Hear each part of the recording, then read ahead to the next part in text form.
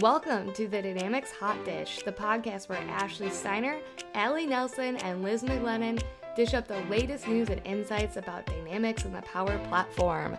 Join us to explore business applications and low-code development with tips, tricks, and real-world experiences. So grab a seat at the table and let's dig in. The only other thing that came to my mind is I can talk about how much I hate April Fools, especially since I've joined the working world. Did something happen to you? I don't think I'm getting more gullible. I think the articles are getting better, and Microsoft on top of it was releasing like deprecations for April 1st, and I was having a really hard time figuring out what's real and what's not. So was any of it not real, or was it all real? None of the stuff from Microsoft was fake, but I did have a couple articles that I fell for this year that I felt really kind of silly about afterwards, but I was reading them, getting all excited, like, yeah, this is great. And then like talking to other people and they're like, that's not real. Oh, That's so sad. So it wasn't like office pranks. It was like... No, it's like people are getting really good at writing articles for April Fools. You know, like every year, Nuclearis will put out like, oh, we're expanding to Rhode Island and stuff like that. And it's like, okay, well, I know that one's fake. But one of them was like the ski resort in Utah was announcing that they were switching to snowboarders only because there's a bunch of skiers only resorts. And by a bunch, I mean like 2. So I got really excited because they were posting all this good stuff about like what snowboarders would like. And I was like, perfect, that like a lot of snowboarders go here compared to other hills. It was totally believable. And then I was talking to Matt about it and he's like, that's not a real thing. Well, just blame being a dumb blonde or something on it. Well, yeah, right. It sounds believable though. Like that sounds actually believable. Like they could turn... It is. And that's what I'm saying. A lot of stuff out there like sounds believable. And then like one of them that I read from Microsoft was that they're deprecating the omnichannel app. And I was like, oh, well, this can't be real. But it's real. I read the article like 6 times and it's a real thing. They're replacing it with customer service workspace. But it's like, why does the deprecation date have to be April 1st? Sounds like we need to do a follow-up on omnichannel. Yeah, it's like moral of the story, just don't believe anything that's posted on April 1st. And if it's still around a day later, then... The only, like, April Fool's joke I think that I, like, in that kind of context that I've fallen for is when I worked for Dynamic Communities. They ran the user groups, you know, forever ago. And they announced, like, oh, we're starting an Xbox user group, partnering with Microsoft and blah, blah, blah, and all this stuff. And we were all like, that's so cool. Like, Xbox, total, yeah, it was April Fool's. But I thought it sounded cool. I was like, I would love to like just play Xbox all day and like. And Xbox fits in the stack, right? Well, exactly. So it's a like... Microsoft tool, so it was just really funny. That was the only one where I was like, that actually sounds kind of cool, but it was a prank. So. See, get our hopes up. I've officially decided that I don't like April Fools. What did you do for your birthday? Well, it hasn't happened yet. My birthday is on Thursday. I guess it'll be like the Thursday before we post this. But my mom actually flew into town, like the weekend because her birthday is 2 days before mine. Ironically today as we're recording. And so she actually flew into town and we had like a birthday party at my sister's house. My sister just eats that up, like the whole family parties at her house, which I avoid at all costs. But this year I was like, fine, it's my first year in Texas, so I asked my mom to fly out.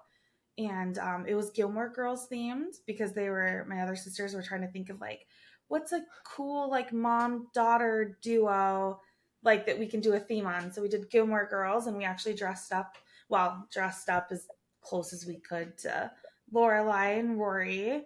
And yeah, it was fun. That's cute. Yeah, my mom had a heck of a time getting here. She got diverted and almost stranded in Abilene, Texas because of weather, but she made it like 36 hours later. Wow. So, I feel like there's been a lot of weather traveling issues. Like 2 weeks ago, week and a half ago, when everyone was trying to get to Miami, like Tom's aunt and uncle were flying from San Diego, and there was all the flooding in Florida. And it took them 2 days to get there. And they went to like Portland and then New York and then like it was it sounded terrible. I'm like, 2 days flying just isn't fun. We had a really bad experience flying back from Fort Lauderdale, so like we had to get off the cruise really early, and I was like, okay, no problem, like we'll just get to the airport early, get through security, and then like go hang in a restaurant, right? No, they don't let you check your bags and go through until an hour before your flight departs. An hour? So we had to sit, and like there's 5,000 people, usually and, like 100 chairs, and so we're sitting on the floor, like waiting, and there's like this little, like, you know, the little kiosk with like books and snacks and water, and that was it. Like we couldn't get real food. I was like, this is terrible. Like I would have gone to a restaurant like outside of the airport if I knew I just had to like wait here. Usually it's you have to check it by an hour.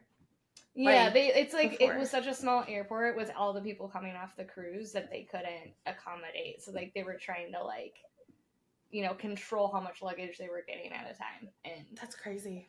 Yeah. But still, for how many cruises go through that area, you either fly into Miami or Fort Lauderdale. You'd think that there would be enough infrastructure to kind of support that at this point. Clearly not. No. And then I was like, maybe this is why all of the other people were going out of Miami. Like they knew. Like everyone, all the friends were like, oh no, we're flying out of Miami. And I was like, oh, maybe that's a bigger airport and this isn't a problem there.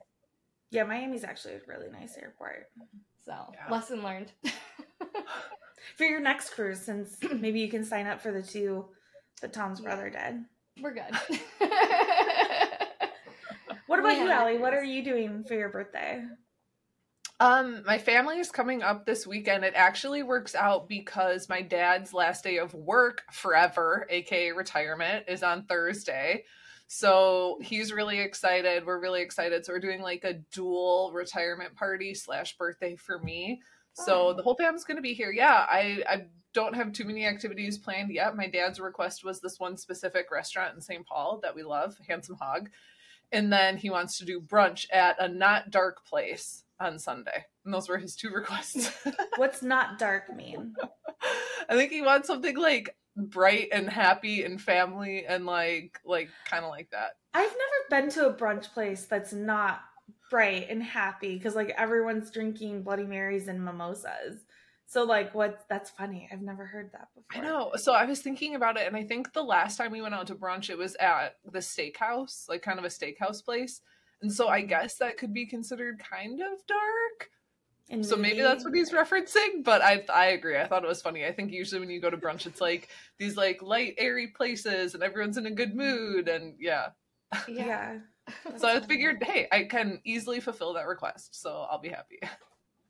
Yeah, so I guess 2 things there. One, for like listeners, obviously you can tell Allie and I, our birthdays are a day apart, which we didn't know until this podcast. I thought it was funny when, and I've been my whole life, like without knowing anyone with a birthday other than my mom near mine. And like as an adult, like I knew somebody who had a birthday on the 24th. My mom's on the 25th. Allie, you're the 26th. I'm the 27th. It's just crazy. How many late April people there are. But my other thing is, Allie, do you mind sharing like the celebration with your dad? Or I guess like you don't share like a birthday with anyone else in your family, so you probably don't know what that's like. Yeah. No, and that's a good point because you know, a lot of people have birthdays around the holidays and things like that, and I've never had to deal with that. I've always been like after spring break, after Easter, after just kind of this like random almost end of the school year birthday. You know, I guess in college we did kind of have exams close to my birthday, so I remember that there was definitely some nights like studying for exams, and it was hard to get friends to come out for a couple of them. But that's it. So yeah, I've never had to share it before. This one, no, this isn't like a exciting birthday, you know, in the 30s, whatever. I still like birthdays. I like celebrating birthdays, but I'm more than happy to share it with my dad. Like this has been a long time in the works for him. Obviously retirement's huge, and as long as I get to see my family and friends and hang out, I'm happy. Doesn't really matter what we're celebrating, but if we're celebrating both of us, it just makes it a little bit better. Oh my God, my mom's listening to this wishing she had you as a daughter, because I'm like the complete opposite. But Liz, you share yours like right next to Valentine's Day. So yeah, but Valentine's that's not Day really is kind a holiday. Of a stupid holiday. Hey, like, I take offense to that because I've spent Valentine's Day with you, Liz. I know. So I take offense to that. I was your date one year. Yes, in Fargo, North Dakota. We had fun. Yeah, no, I don't really feel like Valentine's Day really counts as a holiday. Like, I guess when I was younger, guys used to make a bigger deal out of it, and like it would get comboed or whatever, and now it's just like more my birthday and less about Valentine's Day. So, yeah, I don't know. That doesn't really bother me. You know, I think it's great. I think if you can get family together for a holiday and celebrate a birthday at the same time, I think it's really fun. We know you've been wanting more, and this time we're going all out. Dynamics Con Live 2023. An in-person 3-day multi-track event at the beautiful Scottsdale Plaza Resort in sunny Scottsdale, Arizona, May 22nd to the 25th. Along with the relaxing environment, there'll be plenty of food and beverages to keep you fueled up for 3 jam-packed days of learning.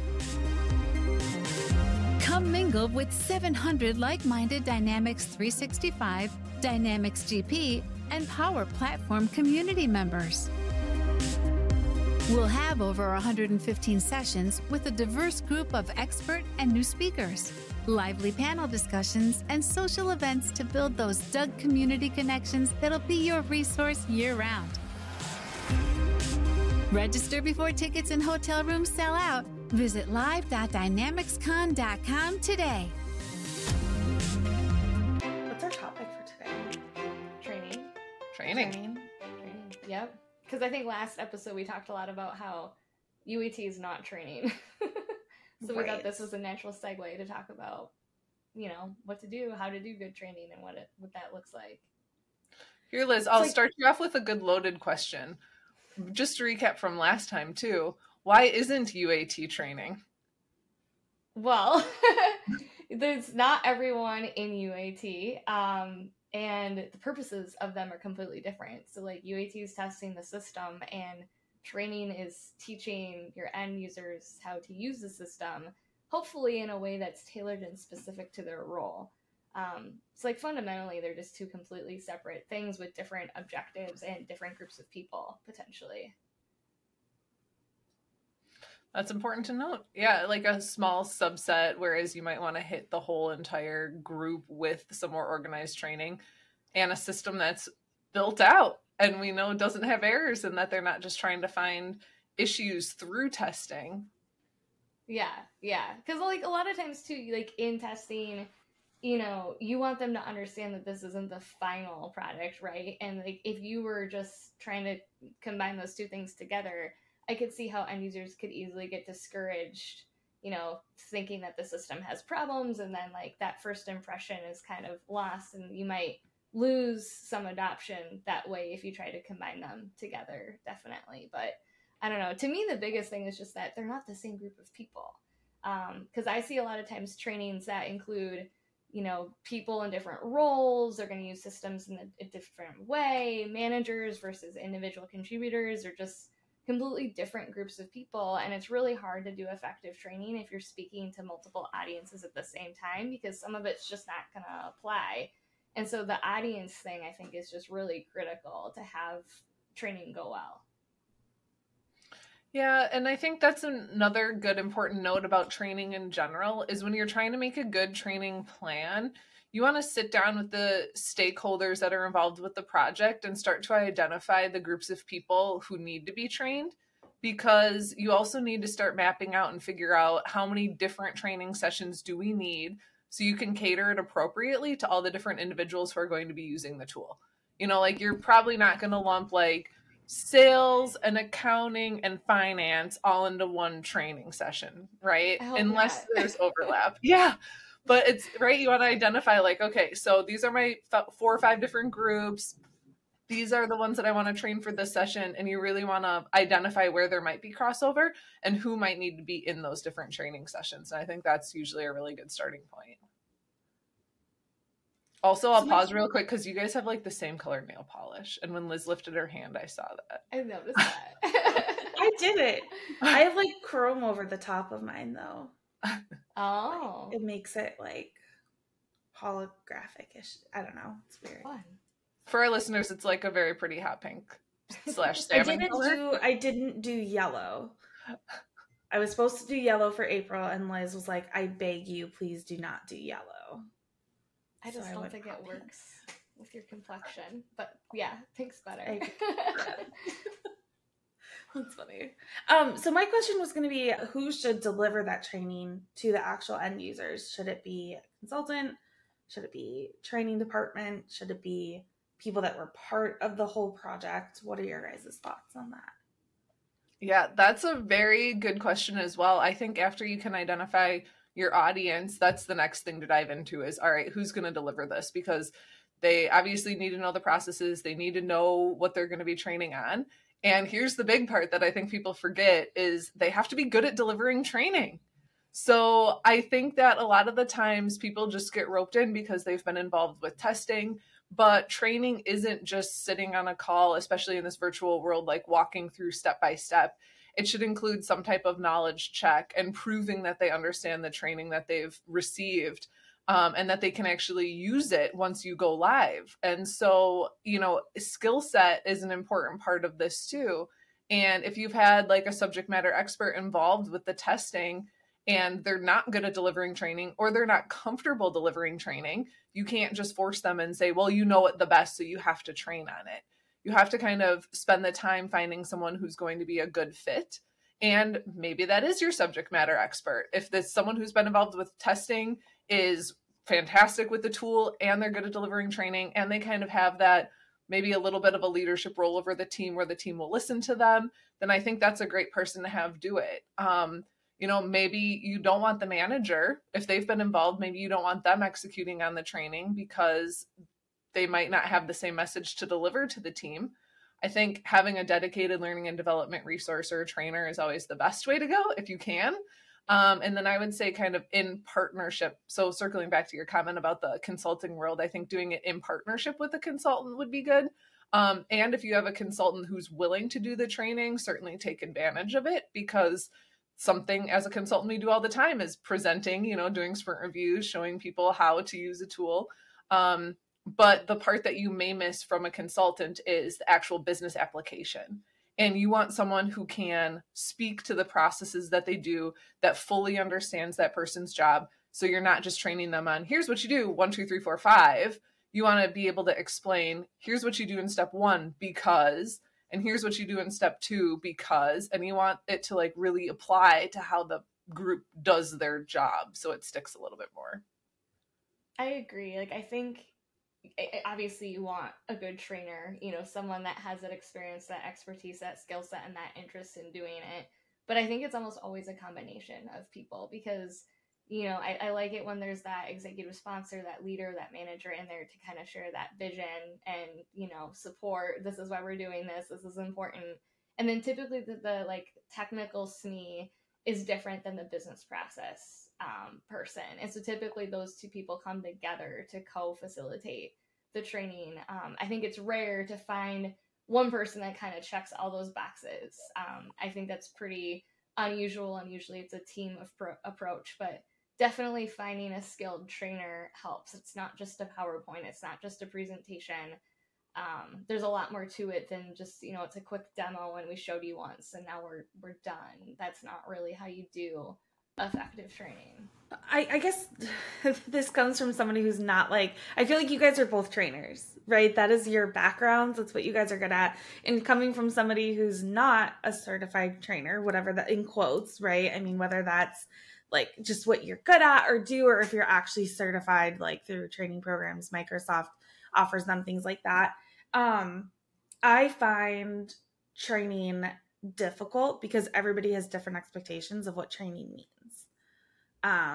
You just called out a couple of really good things there. It's not just a PowerPoint, but it's also not just a demo. Sometimes you do have to incorporate okay, I'm going to put together this 30-page PowerPoint, 30-point with slides or whatever, and walk you through the process. And Allie, you said, oh, I'm going to combine, okay, this is where you are in the sales process, and this is how it links up with Dynamics and the system or whatever. And then, okay, we're actually going to jump into the system and walk through it. I think that that's a really, it's a skill, right? To be able to draw those lines together. One that I know I'm not great at. And so I think that people need to recognize what you guys just said is that, like, even though I know the technology really well, I understand business process really well. I'm one of those unique people that can draw from both, but that doesn't mean I'm always the best one to deliver the message, because, you know, I can lean one way or the other. So I think having people understand that, like, it's not easy training.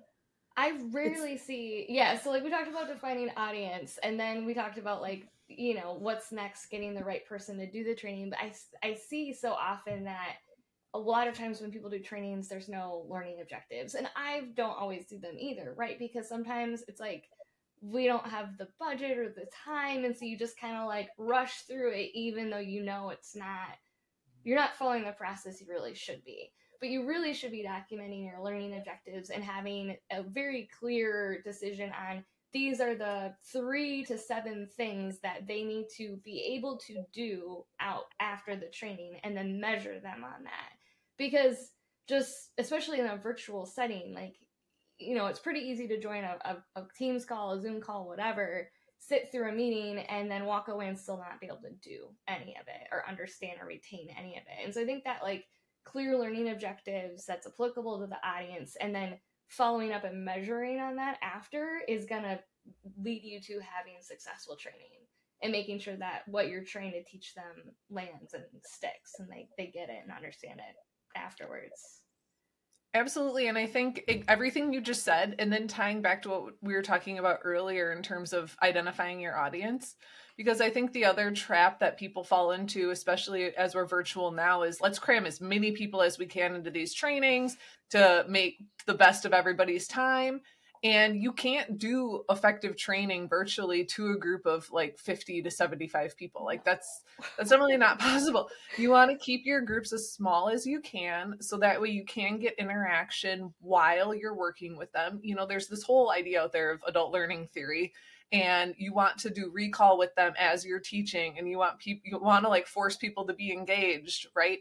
As you're delivering, when you pause for a question, you want to pause for an uncomfortable period of time, like a full 30 seconds, a full minute. You know, it feels uncomfortable, but you want to make it uncomfortable so people feel like they can come off of mute and contribute.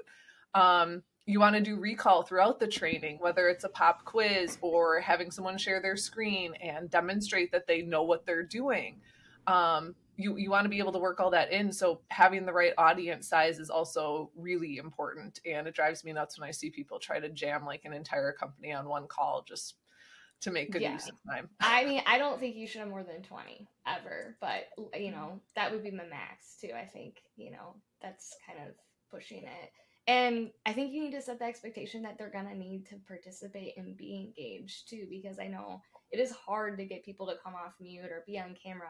And it is very awkward to pause for 30 to 60 seconds. Just, hey, like, anyone have any questions or anyone want to share their screen? Like, it's uncomfortable, especially in a virtual setting. Like, I don't feel like it's as bad when you're in person, because you can kind of see them and, like, you have the body language factor, and that helps. That's my favorite part of training, is that uncomfortable silence after a question. Because, like, I always say, like, wait till it's uncomfortable, and then, like, wait, like, 15 more seconds after it becomes uncomfortable. Like, because either people are going to realize, oh, she really does mean it, like, ask questions, or, like, somebody feels like they have to fill the silence. Even if it's hey, I understand this. Well, why? Like, what about it do you understand? You know, like, because sometimes you get people just to come off mute to even just confirm, hey, you know what? I'm right there with you. Cool. Yeah. What about it was so helpful? You know what I mean? You can start that engagement. And it's not only about coming off of mute now either, right? Like you also now have this added factor of being inclusive during your virtual trainings. And some people may not be able to come off of mute. They may not really feel comfortable off of mute. So it's also opening it up, you know, thinking of teams, opening it up and telling people, put this in chat, or doing polls, or like mix up your engagement types, just so you're giving people an equal opportunity to participate as well. Because some people might not be comfortable speaking on a call, especially if you do have a larger group towards the 20 size. So start thinking about how you can get engagement in other ways too. Raise your hand, throw me an emoji, put something in the chat, use polls. You know, there's all these different ways that you can get that engagement in Teams and Zoom and whatever platform you're using. I just started using polls and Teams for the first time this year, and they're great. Yeah, so I totally agree with that. And the other tool I like to use for games is Kahoot. That's really fun, too. I've done Kahoot, too. Off, Ashley.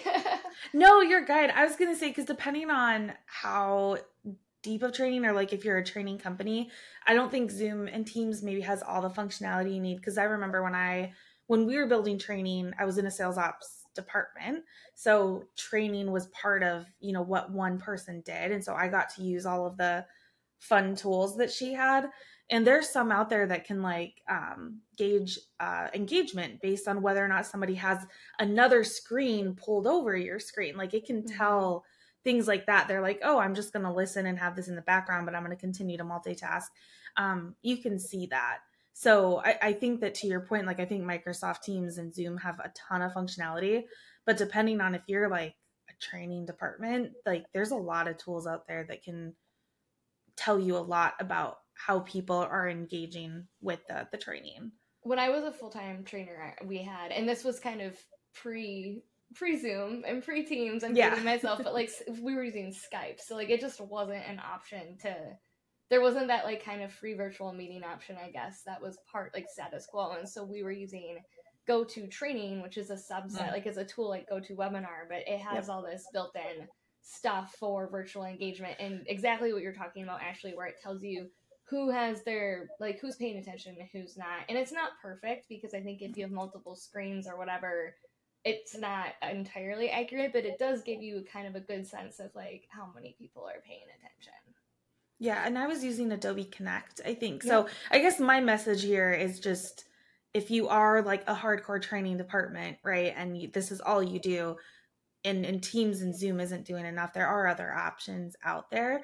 But I do think that Teams is becoming really powerful in terms of training, with all of the add-ons that you can put in there, right? Polls is just one of them, but there's a bunch of things that you can add into a meeting to kind of breakout rooms was another one. Liz, you introduced me to. I had no idea Teams could do breakout rooms. And so I'm putting together some training for TalkFluent, and I'm already finding ways to put the different pieces of things, that Teams gives you to make it more exciting and force people out of their comfort to engage more. So I think we'll definitely have to link out some of these ideas in our show notes when we post this, because we just offered up a whole lot of really good information on how you can engage your learners more. So we'll link that out to everybody as well. And as we're talking about, this different engagement in virtual meetings and things, a lot of times people are still looking for written documentation.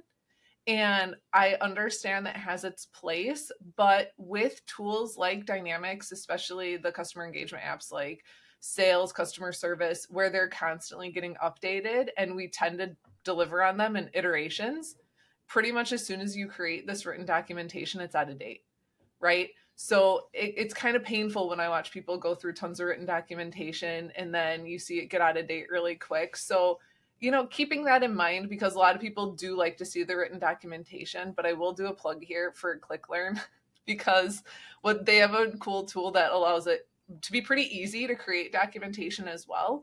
And I've used an SAP tool in the past as well for the same thing, but there also are tools out there to make documentation quicker and more efficient, just with the understanding that it often needs to be updated frequently.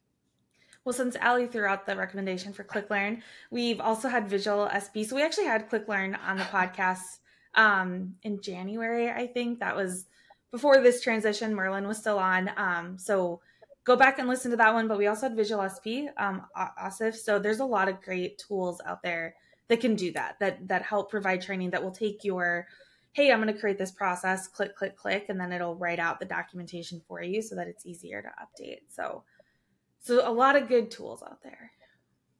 Yeah, totally. I love that. What have you guys found in the past for measuring the success of learning? That's something that, Liz talked to a little bit here, and you often get asked for by stakeholders, right? Is, well, how do I know if the learning worked or the training worked?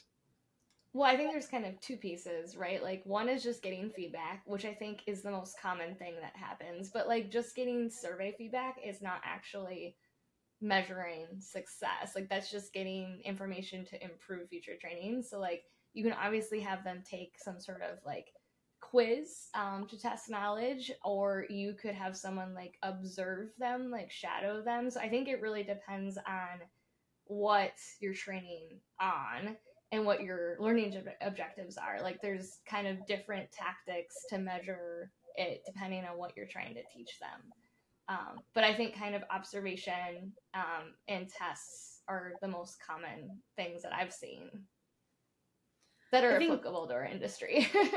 Yeah, I think going along with observation is just how is their actual usage of the system. So if you're training a sales department and they're supposed to be moving opportunities through a process into a funnel and they're not, all of their opportunities are still sitting at the top, then I think that's a good indication that they didn't take it, or you just need to follow up with them. Or so I think sometimes their behavior in the system afterwards, their comprehension of what you were trying to do, are they just being lazy, or did they not understand that they have to take a couple of extra steps to get to where you were? So I think sometimes that is helpful as well. I agree, but I don't think that's like always based on the training, because it's a user adoption thing, and that has a lot more components to just agreed. Yeah, but it's a good place to start to retrain too, I would say. Right, and if you have poor user adoption, that could be a sign that training wasn't effective, but training might not be the only thing. And right, I love that you say that too, because that's exactly where my mind went when Ashley was saying this, because I have been as a trainer in situations before where people will come and say, oh, this person needs to be trained. And then I'll go sit with them and they know exactly how to do what they're supposed to be doing, but no one is holding them accountable for actually doing what they're supposed to be doing. So then, it's kind of a waste of your time as a trainer to sit down with them because they know what they're doing. And the trainer often isn't the same person who's supposed to be holding them accountable. So then it turns into like an accountability conversation. Exactly. Yes. And like, who is checking this? Who is responsible? Going back to the manager saying, you need to follow up with your person. They know exactly how to do this, but they don't want to. You need to help me craft this message to them to help get them on board. How do you guys feel about train the trainer programs? I really like train the trainers. I think train the trainers, when they're done well, are very, very effective.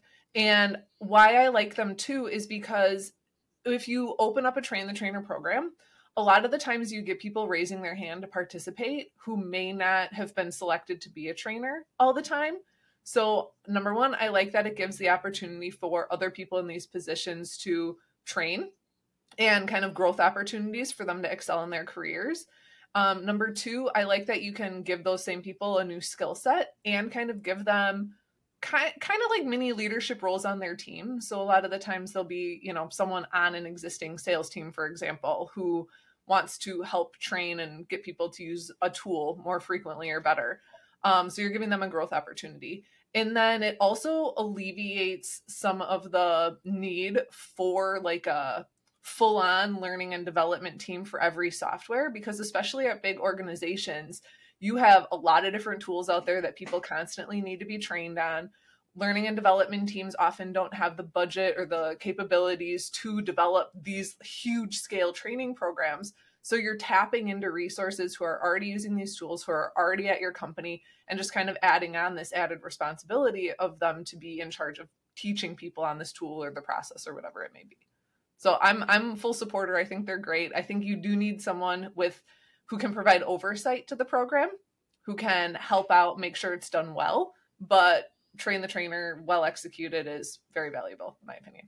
I've seen so many of those not be done well, though. So, Allie, what are the other key components to success for an effective, train the trainer program? Yeah, I think oversight is one of the big ones. You need to have a stakeholder. You need to have multiple stakeholders. You need to have people who are buying into this train the trainer and who are going to support it. I think you also need to consider some type of benefit for the people that you're putting in those trainer roles, because you are adding responsibility to their plate. So if that doesn't come with a title change, a compensation change, some type of benefit to say, thank you, I appreciate you taking on this added responsibility, then a lot of times the trainers aren't really buying into it either. And then I think tying back to our conversation about measuring success is important with it as well, is you still want to measure the success of the Train the Trainer program. You want to hold your trainers accountable for what they're doing and you want someone to be able to check in with them and make sure that what they're doing is successful. And if one of your trainers is not holding up their end of the bargain or it's not going well, don't keep them in that role. So there, like I said, there has to be some governance over it or someone in charge and kind of measuring the success, making sure it's successful, and then also not keeping people in those trainer roles if it's not a good fit for them. Because, to Ashley's point, it certainly isn't for everyone. And you want people in those roles that are going to do a good job. I would say what doesn't work with Train the Trainer from what I've seen is if you're the company and you don't want to pay the consultant to do the training, so you just opt to train the trainer, but then you don't do anything that Allie just talked about. So you don't have oversight, you don't have a plan, you don't have incentive, you don't really have trainers that are invested, and you're just trying to add more work to people's plates, and that's it.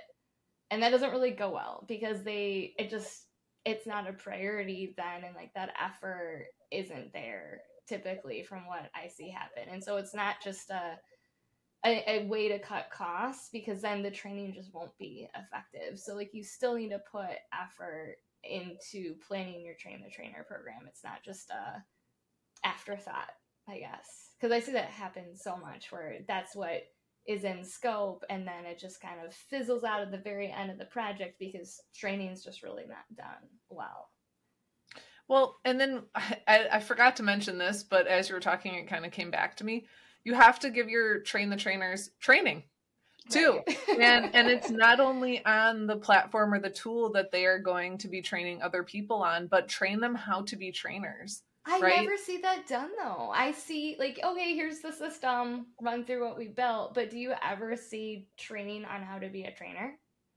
Maybe I'm a little biased because I do that, but I've also seen it done internally at Stone Ridge. Our L&D team was very good at that. We just had our academy, and they did have Train the Trainer sessions, which I really, really appreciated. And this is from our L&D team who doesn't know the platform, right? So they're bringing all of us together from our FinOps team, from BC and from CE, and just teaching everyone how to be a good trainer. And so I've seen it done internally, but you're right that it's not done a lot. And I think that needs to be done more, because it's everything we talked about right at the beginning of this episode.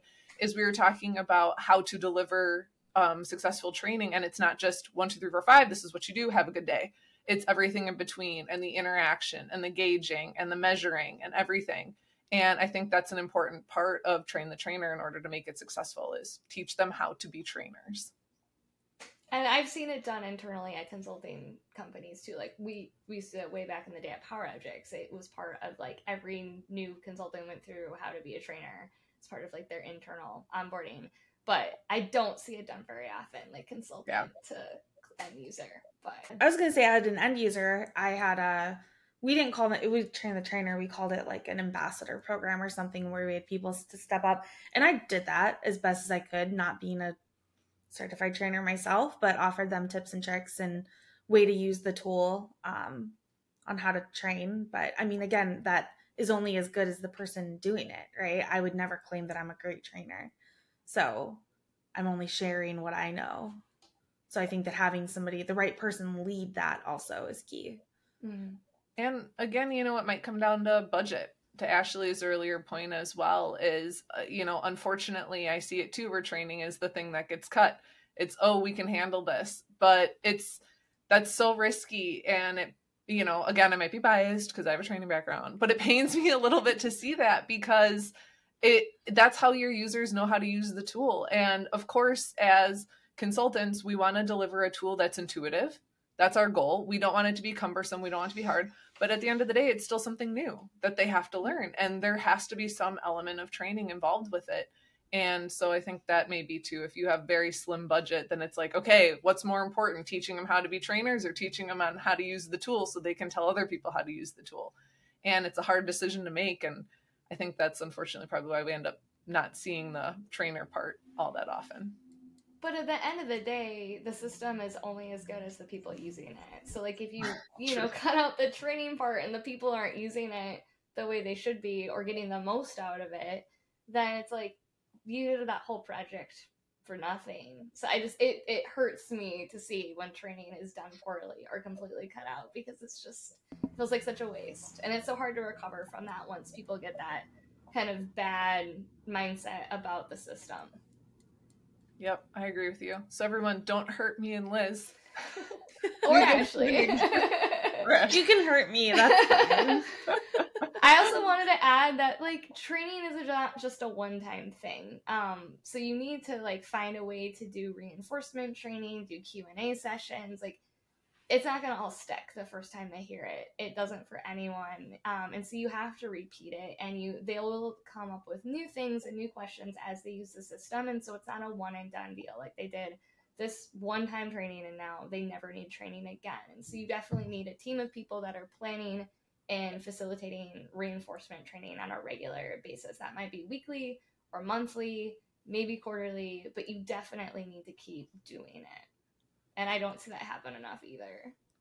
I'll say, so I'm coming from the admin side, so I feel like I'm coming from a completely different angle than both of you. I know, Allie, we've all worked on the end user side, so I shouldn't say that. But one of the favorite things I ever did as an admin was I held office hours where, like, it was, 20 minutes a week, right? I just sent it out to everybody and said, hey, join if you have questions or if not. But I always had, like, a topic. Like, if nobody comes in, like, I'd always start, who has questions, who's running into an issue.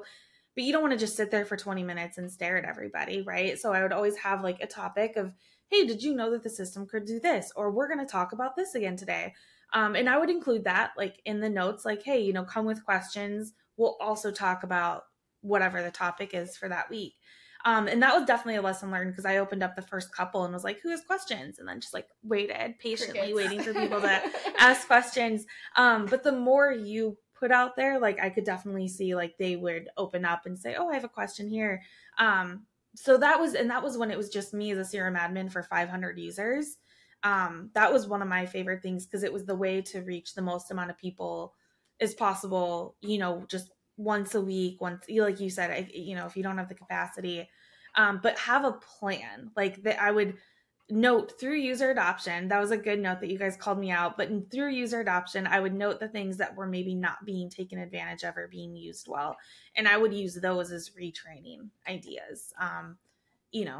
Well, it sounds like you're doing little, like, bite-sized nuggets of information too. Like, you're not covering the whole system or the whole process. Like, it sounds like you were showing them one thing that was applicable, and that's so much easier to remember too, and, like, retain if you're getting one thing for, like, 20 minutes a week instead of all of it all at once. Yeah. So, like, I love that idea. I think it's that also makes every admin should do it. I'll say that's also makes for great, like, recorded content, because you can easily just record that, put it on a SharePoint site somewhere, or in Teams. I would encourage you to create a team in Teams for your folks, and have, separate teams, like sales, like you said, sales, accounting, finance, service, have their own team in there and put that information. But it also makes for just great videos, just on demand. And people are more likely to watch videos than read Word documents and documentation. I feel like depends on the generation. Okay.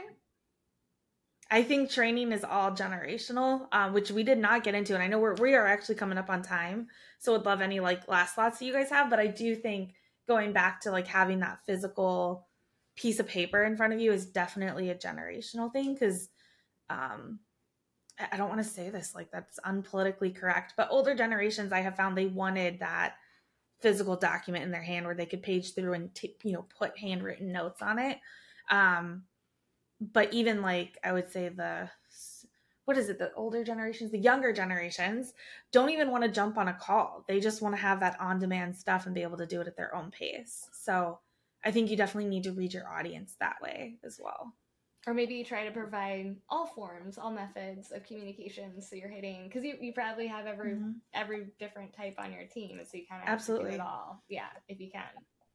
And that circles back to those tools that are available that can help pop out all sorts of things all at the same time, like quick click-throughs, quick printed documents, videos, and it's for efficiency's sake. And if you're ever unsure about what would resonate most with your audience, ask.